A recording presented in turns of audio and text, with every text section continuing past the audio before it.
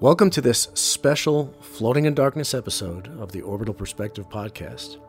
In this episode, we'll be making a deep dive into one of the key messages contained in my new book, Floating in Darkness, A Journey of Evolution.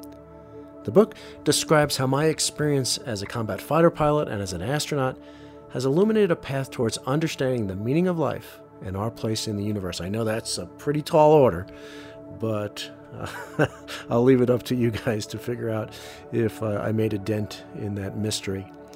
But this episode was originally aired live as part of my 5-part Floating in Darkness live stream event series. If you haven't registered for this free series, you can do so at floatingindarkness.com.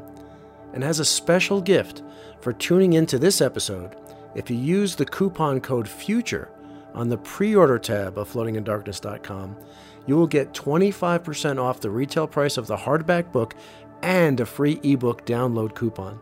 Thank you so much for being aboard for this journey of adventure. And now, it's on to the show. July 20th, 1969.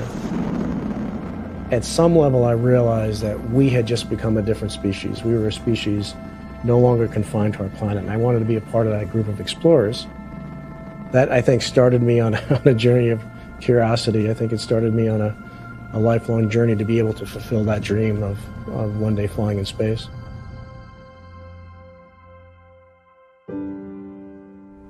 Bill Anders, who took the famous Earthrise photograph, said, "We went all this way to explore the moon, and what we discovered in the process was the Earth."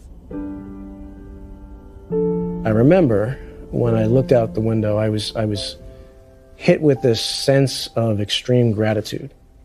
Gratitude for the opportunity to see the planet from that vantage point, and gratitude for the gift of the planet that we've been given. It is just absolutely, indescribably, breathtakingly beautiful. I'm on this space station that was built by 15 different nations that somehow found a way to set aside our differences and work together and build probably the most complicated, complex structure ever built, and build it in space. Imagine what we could do if we could take that same level of cooperation and bring it down to the Earth's surface. I think there is something that changed in me, and I think that thing that changed is my definition of the word home. Traveling away from our hometown or our nation or our planet gives us the opportunity to look back upon ourselves and to realize what we have always been. That realization is one of the most important things that we get from exploration.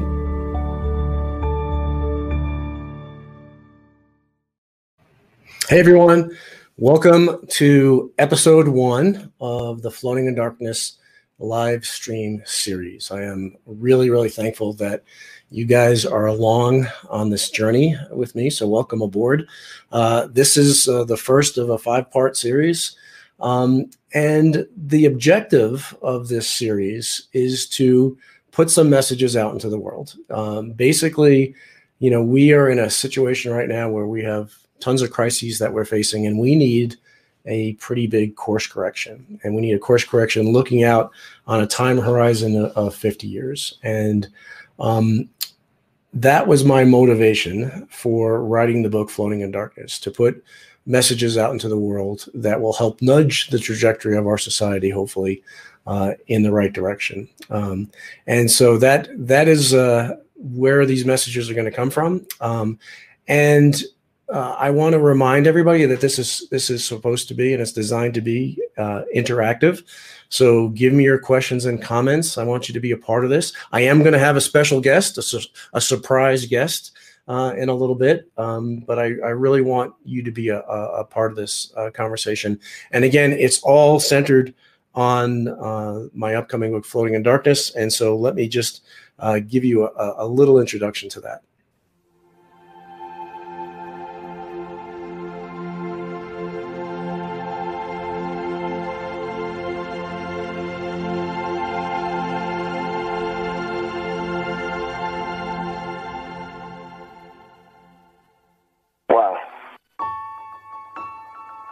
Looking good, coming up. All right. Welcome back to our other office. Yeah.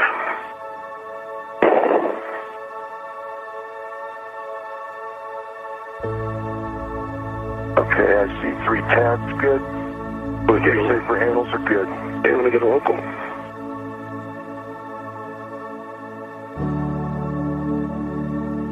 Pure white light streams out from behind Earth.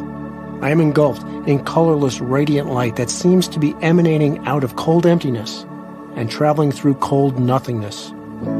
The light streams over and around me, and a hint of peaceful serenity awakens inside me. Beyond my view of the sparkling ISS, a rocky coastline on an unrecognized continent drifts into view. Sunlight bathing newly awakened snow-capped mountains into the glory of a new day. I imagine there are people down there somewhere, just starting their day, who are also witnesses to this exquisite beauty from a different but no less compelling perspective. I wish we could share notes.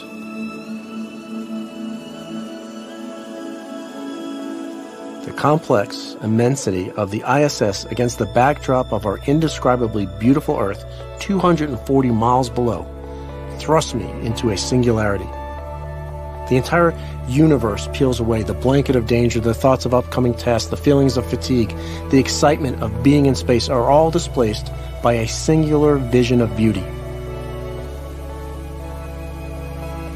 The truth that is blatantly apparent from this vantage point is that every living thing on the planet and the planet itself are inexplicably interconnected and interdependent.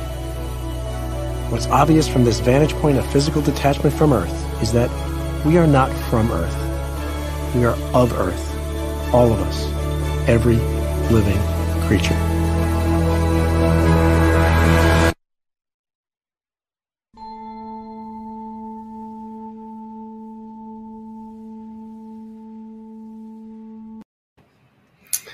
Well, I hope you like that excerpt, and I see a whole bunch of folks popping in. So, hey, Loretta, hey, Michael, hey, Ron, Linda. Oh, okay. I see Linda's here. We'll get back to you in a second. Jackie, Elisa, Mindy. Hey, everybody. Thanks for joining. As I said up front, the motivation for writing the book and the motivation for the series is to hopefully help us with a course correction. We've got all these crises that we're facing. We've got racial unrest. We've got economic crises. We've got COVID-19. But I think all these are but symptoms, as bad as they are, they're but symptoms of the underlying root cause, the underlying crisis that we're facing. And that's that we're moving away from our true unity. We're moving away with this false sense of separation. And what I want to do is I want to play for you the prologue of Floating in Darkness in video format. And the purpose of the prologue is to serve as an allegory. It's deeply abstract. It's a little bit weird. I'll tell you that right now, that it's it's going to be a little bit weird. But as we're watching that, I want everybody to think about what it is they're watching. And I'm going to be looking at, as we're playing it, I'll be looking at the comments and questions. I might even stop it and pop in and discuss it. But as weird as it is, and metaphorical as it is, and abstract as it is, it's all there for a reason. It's to set up the major messages of the book. I'm so thankful that you're all here, and I also want to highlight the fact that we have a pre-order campaign for the book right now. Initially, the book was going to come out. We wanted it to come out in November, and that's because I saw this divisiveness and this polarization coming to a head. And the main message of the book is unifying. It's about overcoming our divisiveness, and so I wanted to get that out into the world, but we couldn't do that in time. But that doesn't stop us from getting the messages of the book out into the world, and that's why we have this series. But for everybody who's watching today, I've got this promo code that you can use, future. If you go to floatingindarkness.com/order and use future, you'll get 25% off on the pre-order. And we've got a big pre-order campaign going, so I encourage everybody to do that. So I think we're ready to start the prologue. Like I said, I want you to put in the comments or the questions what you think's going on, where this is going, And like I said, if possible, I'll pop in and we'll discuss it. And we could take a pause on the video at any time and discuss it. So with that, I'm going to introduce the prologue of Floating in Darkness.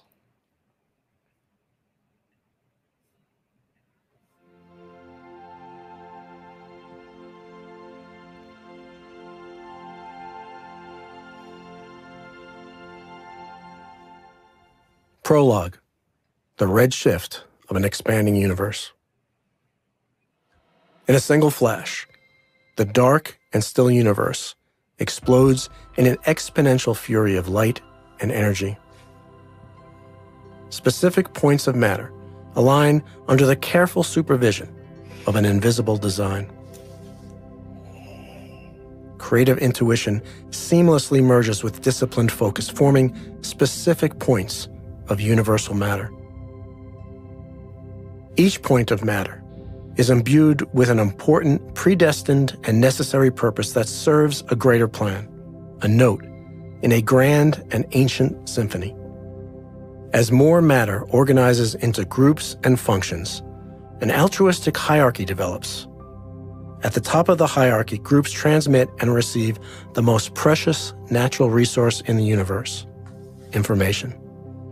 Information ripples in waves and bursts from all points and in all directions. Individual points of matter communicate with each other over vast distances, a cosmic dance. As the complexity of the material universe reaches critical mass, a primordial certainty echoes throughout creation in a loud, simultaneous proclamation: we are one.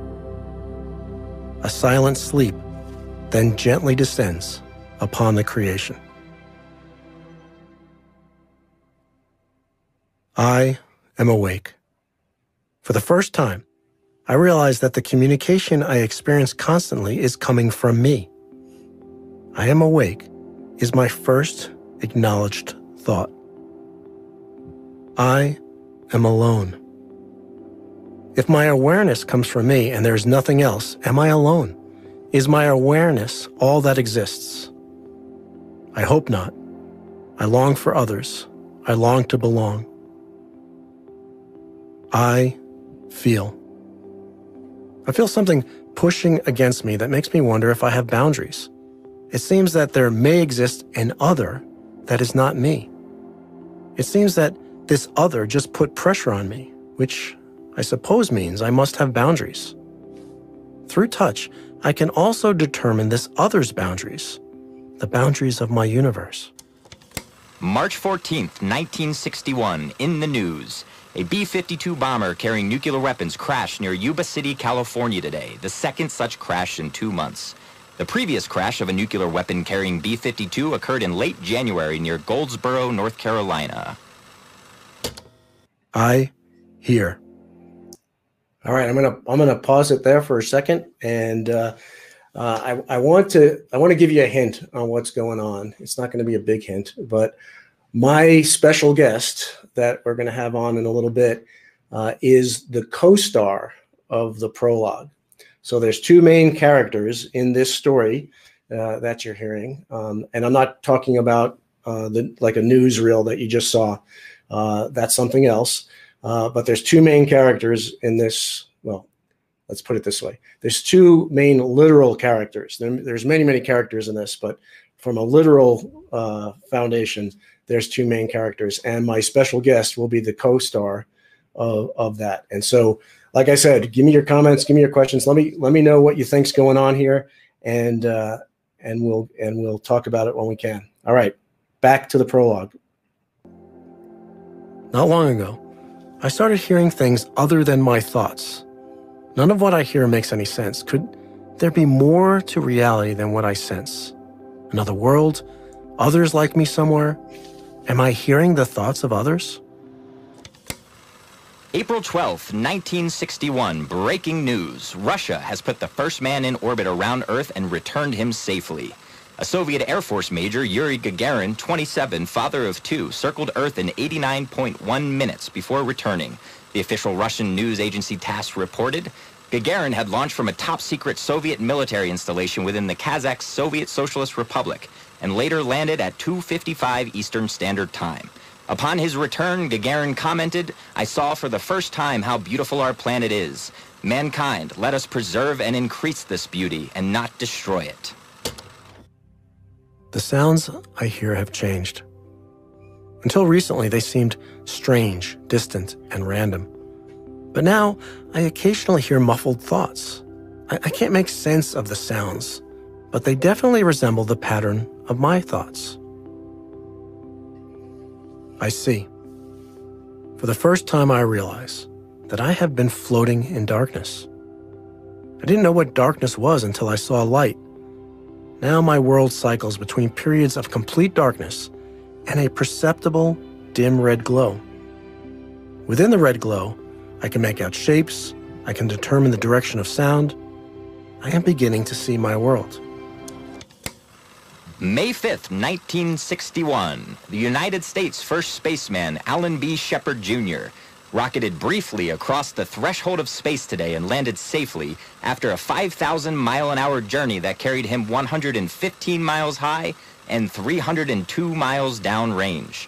The pickup occurred at 10:53 a.m., 19 minutes after the Redstone booster blasted off from Cape Canaveral at 10:34 a.m.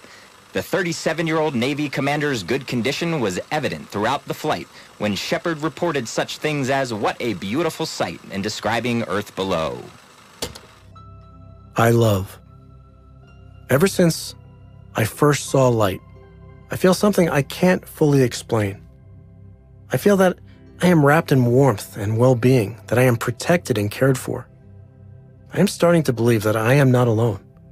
A strong desire to be with others is awakening within. May 14th, 1961. Today, as a Greyhound bus arrived in Anniston, Alabama, carrying so-called Freedom Riders, an angry mob of about 200 white people surrounded the bus. The driver continued past the local bus station, followed by the mob in automobiles. When the bus's tires blew out, a firebomb was thrown into the bus. The Freedom Riders, who had been seeking to test the segregation of interstate transportation facilities, escaped the bus as it burst into flames, only to be brutally beaten by members of the surrounding mob. Other Freedom Riders traveling on a second bus arrived in Birmingham, Alabama. An angry white mob, many of whom brandished metal pipes, beat those riders too. Birmingham Public Safety Commissioner Bull Connor said he knew that violence awaited the Freedom Riders, but that he posted no police protection at the station because it was Mother's Day. It is becoming clear. All right, we'll take another break. Lots of great ideas coming in here. As you can see, there's some juxtapositioning going on between some peaceful, serene scenes and some not so peaceful and serene scenes. Let's see. There was is this awakening to the self? Was one of them. Let me just say this: there are no wrong answers so far, and actually, I don't think there'll be wrong answers at all, because part of the objective here is for people to pull their own meaning out of this. But what I will say is, what we're watching right now has an intended literal meaning and many, many layers of underlying metaphorical meanings. And this is serving as an allegory for the messages that are going to be contained in the book. And so all of the metaphorical meanings that have been popped up into the comments so far have all been intended, and there's a lot more there. So I'm probably going to let this play to the end now. I'm not sure how much more we have, maybe about 5 more minutes. And then we'll jump right into the discussion. And again, the co-star, think about who the co-star could be of this prologue, is going to be joining me soon. That I am indeed hearing the thoughts of others. I don't know what they're saying, but I can tell when they're happy and when they are sad. Why are these others such a mystery to me? Why can't I see them or speak to them? Are they like me? I don't know who I am or what I am, but I love where I am. Whenever I feel the slightest need or discomfort, I am immediately soothed. I feel constant, sustaining, and protecting energy flowing to me. I suspect there's a larger world than what I am presently experiencing. August 13th, 1961. In the early hours of the morning, the quietness of East Berlin's deserted streets was shattered by screaming sirens as police cars sped through the city. This occurred shortly after the Communist Warsaw Pact states declared that effective controls must be put into force on the borders of West Berlin because of a perfidious agitation campaign by the West. As of now, the border between East and West Berlin is effectively closed. East German troops are standing guard at the Brandenburg Gate, the main crossing point between the eastern and western sectors. This will affect thousands of East Berliners who daily commute to work in the western sector. The closing of the border came after East Berliners had waited nervously yesterday for the Iron Curtain to ring down on refugee escape routes to the west. I now realize that I live in two worlds. One is a world of alternating darkness and dim red light, where everything is familiar, comfortable, and right. But every now and then, I feel this familiar world slipping away. All that is familiar starts to vanish, only to be replaced with a new world that has no boundaries. This other world is the opposite of familiar, and everything is novel and exciting. In it, I see a blur of red, purple, blue, orange, green, and turquoise, each in turn becoming dominant. Here, I have freedom to do whatever I like. Here, I see many others with unique forms. Somehow, I communicate with these others effortlessly. I hear their thoughts. They hear mine. It's as if their thoughts are mine and mine are theirs. Though they are separate from me, an unbreakable force binds us. In this boundaryless world, we can simultaneously understand how everything is intimately tied together and dependent on each other, while not losing the realization of our own distinct existence.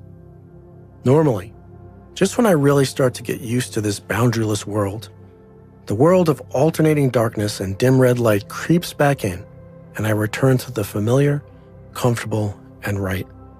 But just now, while deep into the world without boundaries, I feel vibrations. These vibrations are barely perceptible and don't distract me from enjoying the freedom of the boundaryless world. Slowly and steadily, however, they increase in strength to a crescendo and then decrease beyond my perception over and over. I imagine a giant being, many times bigger than my entire world, slowly approaching me, coming so close that I feel I can reach out and touch it. I haven't yet worked up the courage to reach out before the vibrations retreat. I'm not sure which one of my worlds I'm in. I feel stronger and faster vibrations. They jolt me back into the certainty of the world of alternating darkness and dim red light. Suddenly, things no longer feel familiar, comfortable, or right. The vibrations become almost unbearable and push me in from all sides. They squeeze me so tight that I feel part of me spilling outside of my boundaries. Just when I think I'm about to turn inside out, the world around me expands back to its usual size. Then it shrinks again, this time around the top of my head. What's happening? Suddenly, my head feels cold. The rest of me, however, feels squeezed and hot. Am I dying? My world is crashing in on me. If this continues, I will surely cease to exist. I want this to stop. I want to return to the familiar, comfortable, and right. Then, harsh, colorless, radiant light engulfs me, and I am no longer squeezed at all. I am bathed in cold white light coming from every direction, streaming over and around me. I can now clearly hear thoughts that are not my own. I still don't know what they're saying, but for the first time, I am sure they are not from me. Although I am no longer being squeezed, my insides are pulling in from my core. A great pressure is building up outside of me that could destroy me. I need to fight to stay alive. To survive, I must let go, but how? The link between me and from where I came must be severed, and that terrifies me. Then the link is cut, and like that, a part of me opens up and the great pressure enters me. I feel relief. For the first time, I hear something that I know is coming from me. I find myself taking in some substance from outside of myself and giving it back, all accompanied by a strange, loud sound. What is this substance? Where does it come from? It seems to be keeping me alive. I am being held. I now fully understand that I am not alone. There are others out there. You are one of them. And I am sharing this story with you and all the others. Another is looking at me. I see joy, love. I stare back at this other and notice the bright white light is softly dimming. I feel myself slowly being pulled back to the world without boundaries. October 30th, 1961. Russia has exploded the world's largest ever nuclear device, provoking widespread condemnation from around the world. Called the Tsar Bomba, it is believed to be 50 megatons, equivalent to 50 million tons of TNT. This caused the biggest ever man-made explosion in history. The test, the 26th in the current series, was carried out over the Arctic island of Novaya Zemlya, despite repeated objections from the West. Shockwaves from the explosion were first picked up at the Seismological Institute at Uppsala in Sweden at 0830 hours GMT.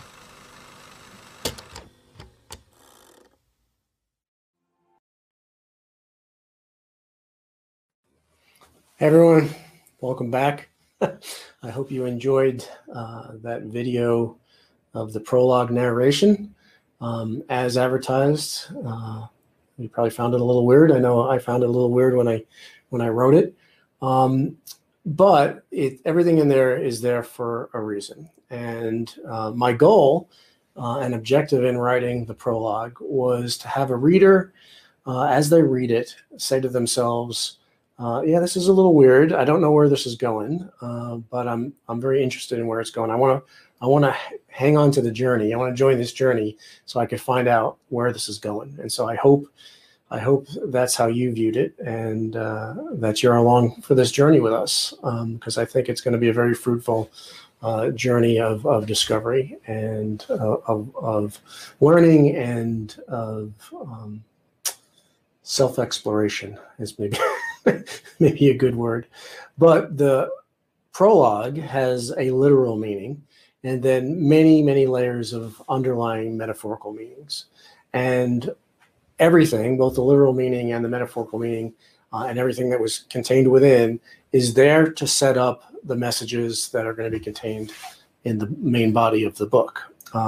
In particular, the last part of the prologue is there to serve as hopefully a very powerful juxtaposition between the ending of the prologue and the opening of the first chapter. And so, but that's a that'll be a topic for another discussion.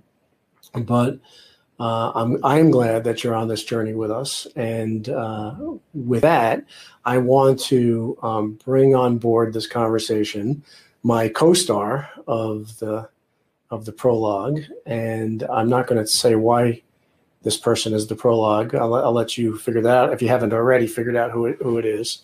But if you haven't figured it out yet, as my guest and I have a conversation, if you do figure out who the importance of the co-star of the prologue and what their role it was in the prologue, then put that in the comments, and we'll take a look at that. So with that, I want to introduce to everybody the co-star of the prologue to Floating in Darkness. Linda Lichtblau, how are you? I'm fine. How are you? Doing good. Linda's coming to us from Port St. Lucie, Florida, from her studio. She is a world-renowned artist who paints under the name Linda Rellis, which is her maiden name. And she's joining us today from the studio. So thanks for joining us, Linda. Pleasure.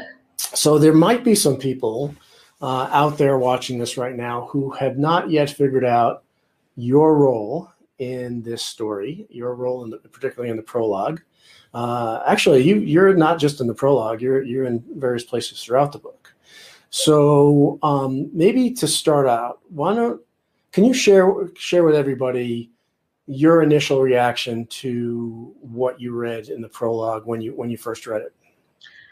My initial interpretation of it was that it was the physical development of a new being. And experiencing all of the new sensations that one would feel at the beginning, and floating in darkness physically, but yet oblivious to all the things that were going on in the outside world. And that's where I stopped, basically. Okay. All right. But it wasn't, as I read it, I read the prologue a second time, and I began to think about the events that you mentioned that were going on in 1961. And it was such a sharp contrast between, the innocence of the beginning and then the realities of the harshness of man's abilities for destruction. All right. And then I started thinking about lots of other things about which I'm not going to tell you about right now. All right. Well, fair enough. Fair enough.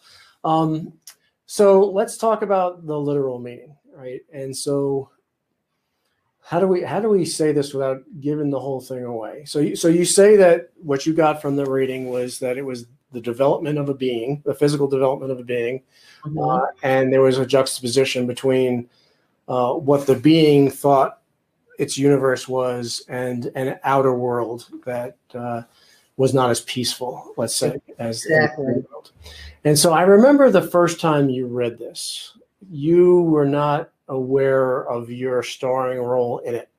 You didn't recognize the first time you read it the part that you played in that. I don't know if there's a way for you to talk about that without giving away your role, but if there is.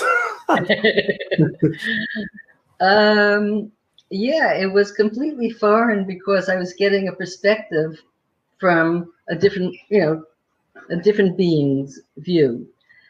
And I didn't know where it was going at first. Yeah. I have to be perfectly honest. Yeah. But so maybe it's time to reveal why you're the co-star of that. And so maybe as a way to set that stage is the purpose of Floating in Darkness, of the entire book, the vehicle that I used in Floating in Darkness is an autobiographical narrative where specific events in my life, fighting in combat, ejecting from an F-16, living on the bottom of the ocean, living in space, facing all of the challenges, living in a world where current events were pushing us to the brink of destruction. There was a lot of things that occurred in my life. So to use those events that happened in my life as a allegory for the evolution of society, not only where we've been, but where we need to go. And so I wrote the book in first person present tense. So it should read like a novel because of the present tense and the ability in present tense to be able to do scene development and things like that, and to bring the reader along with you on the journey as it's happening. And so the autobiographical narrative, the first person present tense autobiographical narrative, starts at the moment of conception. So the entire prologue was simulated to be written in vitro. So the whole prologue are the events of the fetus known as Ron's development. And therefore, if that's the literal meaning of the prologue, then the reason why Linda Lichtblau is the co-star is... I'm your mom. You're my mom. You're my mom. You're that... How did I say it? You're that which is not me. Now I forgot exactly what I wrote. You are that which is not me, right? So you were the boundaries of my universe for the first 9 months of my existence on this planet. And so there's going to be, a metaphor used for that in the development of life on Earth and the evolution of life on Earth, and to bringing us to the point where we've been, and like I said, where we need to go. So with that out of the bag, what were the things that you were holding back discussing before? I really got carried away because I started thinking about the Buddhist and Hindus' beliefs of reincarnation, of being reborn. Mm-hmm. And a new life is a new beginning and new hope to make things better. And so, man, as we get older, have the opportunity to have our own rebirth through awareness and knowledge. And I think that's what the train of thought that I started to use to interpret other things that you had written. And, as an infant struggles to be born, man struggles to break through his own path to enlightenment. And the other thing that came to mind was that you were talking about how you were connected to the universe, or I forgot what the beginning was, but the most important thing you got was information. And if as humans, we all are born with the same blueprint. There you go, same blueprint. We all have knowledge. It seemed to me that there might be some sort of collective consciousness, amongst people, innately unable to have that collective consciousness. And with all the distractions that we're faced as we go through life, ordinary problems, people lose sight of the fact that we aren't just one person. We're connected to everybody else in some ways. And the people who become more aware of that are people who do things on more of a global scale, things that don't just benefit themselves, but benefit many others, like that Pakistani girl, Malala, and she was just trying to get education for girls. And she brought that out. And then people started thinking about that, how unfair it is that girls are not given the opportunity to broaden their knowledge in other countries. Mm-hmm. And then you have that other girl, what was her name? Greta. She was from Denmark, I think, or Sweden. And she started championing the cause of environmental issues. And in doing so, she was bringing up the consciousness of a lot of people, young people, who became aware. These are problems we're all faced with as a global community. Yep. So, I started getting carried away with that whole theme. Yeah, well, good. That's what that's the intention is for people to bring their own meaning out of it too. I mean, there's a lot of intended metaphorical meanings. You're touching on some of them. Most of them center around the awareness that there's a bigger world out there than what we normally perceive as being the extent of our reality. There's a much bigger thing at play, and that shifting our perspective. And I use the term dolly zoom throughout the book, and I'll explain it in a minute. But to dolly zoom our perspective to see other things. But in the prologue, juxtaposed against the tranquil scenes in the womb were the events that were happening in the world. And so we had the first launch of a human in space, Yuri Gagarin. We had the first American, Alan Shepard. We had the civil rights unrest that was in the United States at the time, and actually throughout the world in some cases, epitomized by the Freedom Riders and what they had to endure. We had the Berlin Wall being erected. And then on the very day that I was born, when you were giving birth to me, on the other side of the world was the largest man-made explosion to this day with the Tsar Bomba that the Soviet Union had detonated, which, as I said, is going to really serve as a juxtaposition against the opening of Chapter 1. And I won't give that away, but I hope you find it interesting, the scene and the setting of Chapter 1, where it opens in relation to that. But there are, many, many other intended metaphorical meanings and Easter eggs thrown in there throughout the prologue.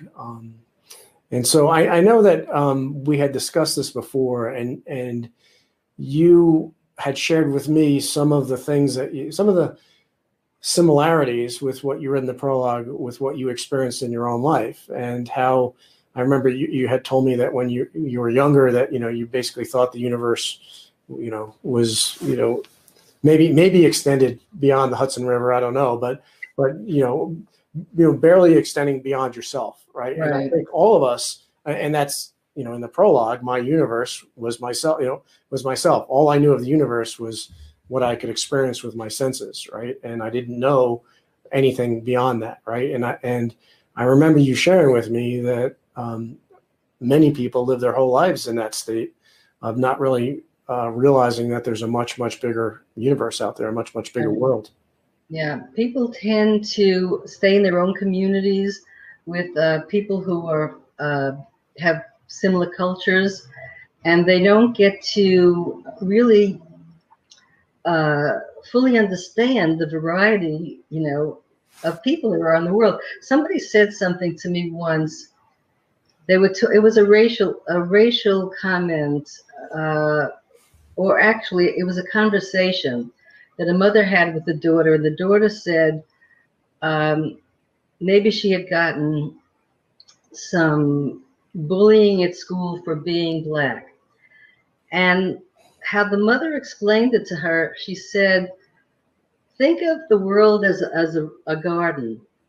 And if you only have one particular flower in that garden, it'd be a very boring, ordinary garden. We need a lot of variety, and you need to understand every plant that's in your garden. And I thought that was really a very profound thing to say to a child, because it makes you become more aware of, we all have differences, different backgrounds, different cultures, but yet it's beautiful. Everybody is still human. It's only one race, but there's so much variety and there's so much interest in what everybody's differences can bring. And so that, I thought that was a very meaningful thing to say to her daughter. And I never forgot that. That was Ruth London, by the way. Oh, wow. Okay. Yeah. Who had been the book? That's right. Yeah, the story of Ruth London is in the book. Yeah. So in chapter 1, actually. Yeah. Oh, cool. Yeah, she was a very wise woman. Yeah. Yeah. So what I know that you, in the past, when we discussed this, you had a lot to say about empathy, that you brought some lessons of empathy out of the prologue as well, of being able to see other perspectives of that. Does any of that ring out right now with you? Well, I just know that with media coverage as it is today, you really get to see the suffering of other people, all over the world. And it's almost a call to action, or it is a call to action to a lot of people to try to alleviate some of that. And I think that when you're in the dark about what's going on and anything outside of your own community, you don't have the empathy or the opportunity to have empathy for other people. So that, I think, as much as the media is criticized, a lot of it is very helpful in just bringing awareness about a lot of different problems that we face as a global community. Yeah.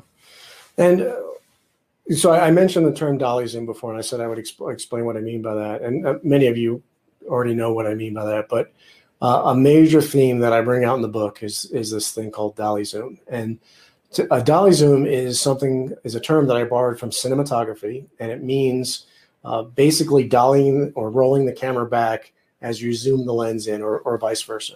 And it was used in films like Jaws and Spy Games and Vertigo and some other films.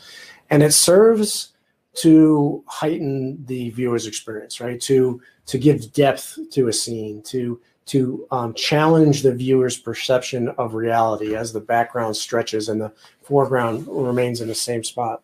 And I borrowed that term because I think it's a perfect description of what we need to do to a lot of the situations on our planet, a lot of the challenges facing us and the problems facing us. And that's to zoom out to the widest possible geographic perspective that we can. But as we zoom out to that big picture perspective, we don't lose focus on the worm's eye details on the ground. We don't zoom out to the point where people become statistics or numbers on a spreadsheet or a consumer group or a workforce or whatever it is. They maintain their identity as a valued member of our one human family, right? So it's the keeping in focus of the very microscopic as we zoom out to the macroscopic. But it also has a temporal component to it as well, in that we have to zoom out to the long term. And by long term, I mean multi-generational.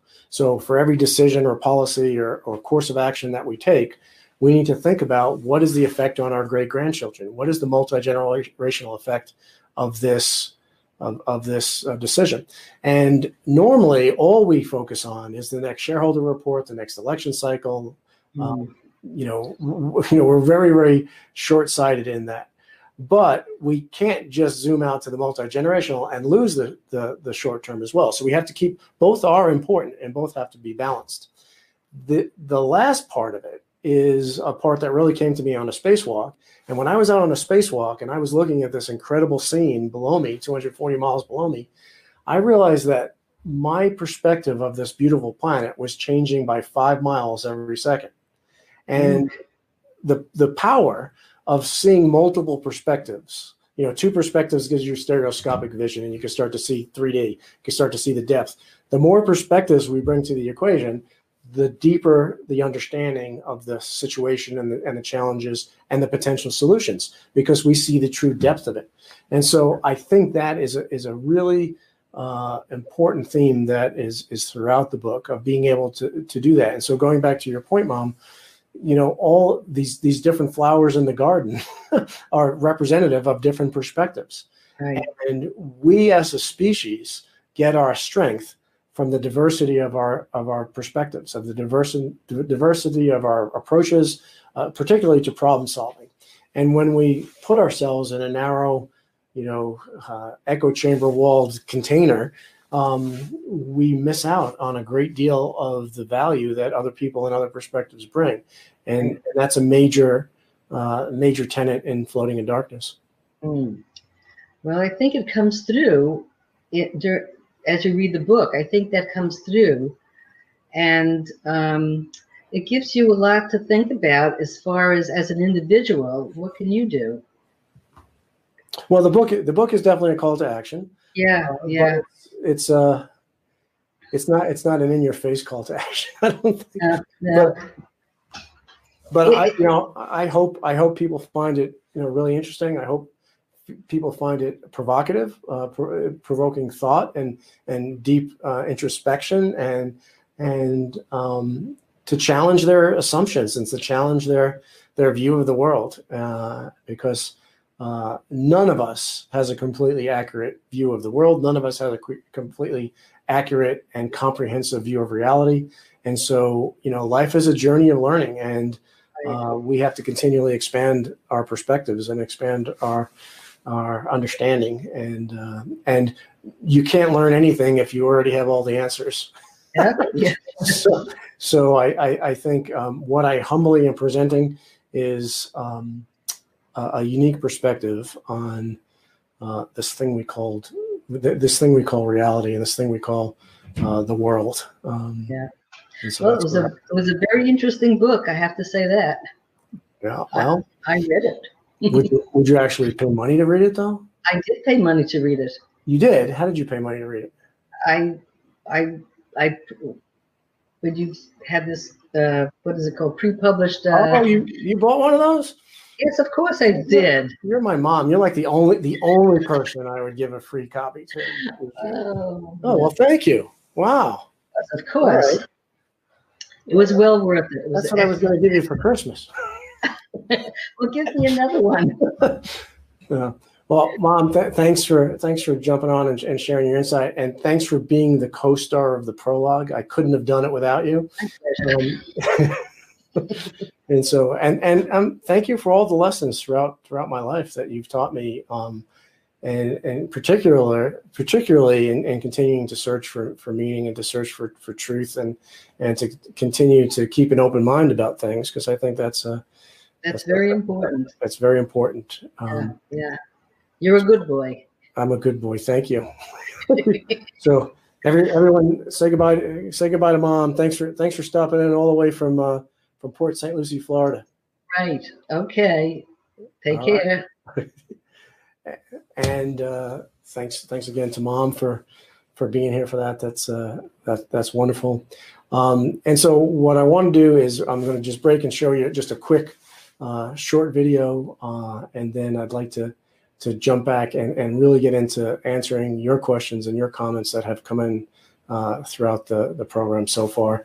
So with that, let's cut to the video.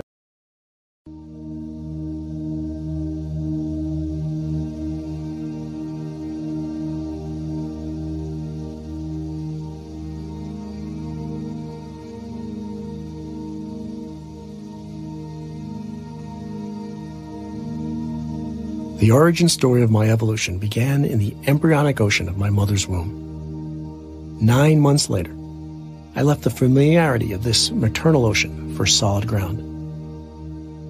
19 years later, I extended my life into the ocean of air blanketing our planet.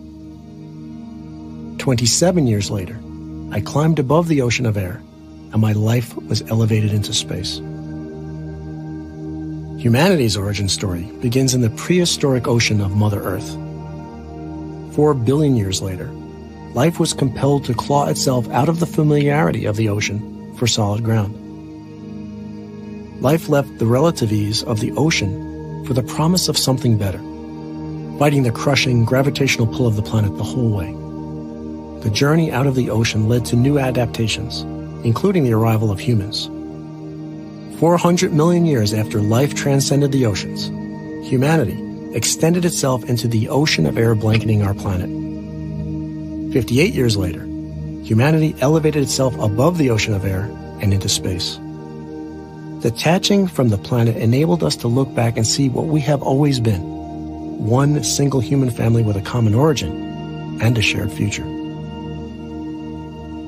On May 31st, 2008, my story intersected with humanity's origin story when I became the 478th person to leave the planet. This intersection coincided with humanity and all life on Earth, facing a crisis that threatens the very survival of life here. A crisis that humans must overcome. A crisis that requires a giant leap in humanity's evolutionary process. A life or death crisis that humanity can only solve by transcending individual and collective ego and embracing the true nature of its interdependence with every living thing on the planet and the planet itself. The crisis? We must evolve, see, understand, and act on the fact that we are all part of one human family, or we will perish. On the news today, you will not see many, if any, stories that illustrate humanity's evolution towards a more unified existence. Instead, the news bombards us with examples pointing to humanity's de-evolution to more primitive forms. It shows rampant divisiveness fracturing our species along national, parochial, partisan, racial, and religious lines. The news doesn't reflect the complete reality of the story. An awakening consciousness, a blossoming unity, could help us overcome the divisive darkness. A darkness that surrounds us because we, like the prisoners in the allegory of Greek philosopher Plato's cave, are blind. The prisoners in Plato's cave lived their entire lives chained inside of it, facing a wall. They could see only the shadows cast upon the wall, nothing more. Sounds that emanated from behind them echoed off the walls, leading them to believe that the shadows were making these sounds.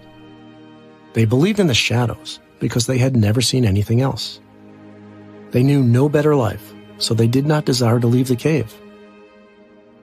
One day, one of the prisoners broke free of his chains and found another world where his eyes slowly adjusted, and he discovered that reality was not as he thought.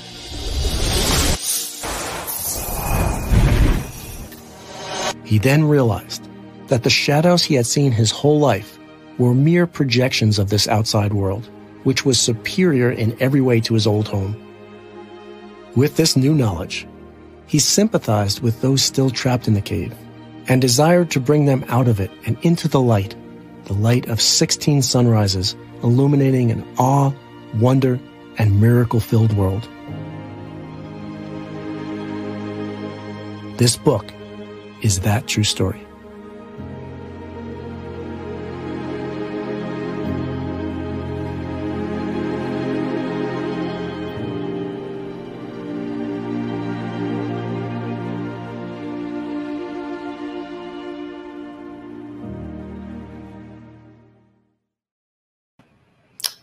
Well, welcome back. So I hope you like that. That is the narration of the introduction to the book Floating in Darkness, and it comes right after the prologue. So it's kind of, if you didn't get the prologue as you're reading it, hopefully that will lead you along the way. Thanks for all the comments about my mom. I appreciate that. Thanks for saying goodbye. So we're coming up to the end of the hour. I want to devote the rest of the time to answering your questions. And to have a discussion with you. I'm so thankful that you guys hung along this journey to the end. Thank you for doing that. And yeah, we do have a couple minutes left, so we could get into a conversation. But I do want to say that this is the first in the series. This is the most abstract and most metaphorical, maybe the weirdest. But we're going to get in the subsequent episodes. We're really going to get dive deep into the messages of the book in Overcoming Divisiveness. We have an episode on home, on what that word means, on the importance of the definition of the word home. The next episode, which is March 24th, same time, 10 a.m. Pacific time, is all about overcoming divisiveness. And as we all know, we're living in very polarized and divisive times. So that should be a good one. And we're going to have episodes on unity. And that's what this is all about. It's about recognizing our true underlying unity and seeing the strength from that. I'll just pop up a couple of comments that came in. Thanks, Luke, for that. Yeah, there's going to be, throughout the book, there's going to be a lot of hints back to the womb, the umbilical cord, and breath. There's a lot of discussions about breath and how and how that relates to evolution. And one of the things that I will say is that the writing of the book is an evolution itself. And so if you hit parts, if you read the book and you hit parts that you think are a little tough or maybe you don't agree with, know that it's probably going to change because the book is an evolution. So the language in the beginning of the book is different from the language at the end of the book. The worldview in the beginning of the book is different than the worldview at the end of the book. So everything evolves and changes. And so I also want to remind everybody, and let me pop this up again, that we have this special offer that we're going to do for this episode that we can get 25% off. We'll probably keep this promo code active for a while, but the 25% we can only keep on for a little bit. So please join this journey. We want to hear what you have to say about the messages of the book and where this is going. It is a call to action. Here's from Ron Rosano. Thanks, Ron. It was lovely to have my mom on. That was fun.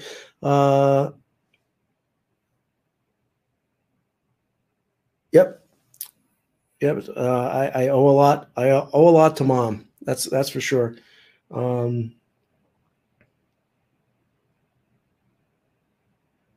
Yep. And one of the main tenets is trying to increase empathy. Increasing empathy that leads to altruism. So with that, I'm going to bring this to a close. I thank you all so much for being on this journey with us. It's going to be a fun journey, I promise you.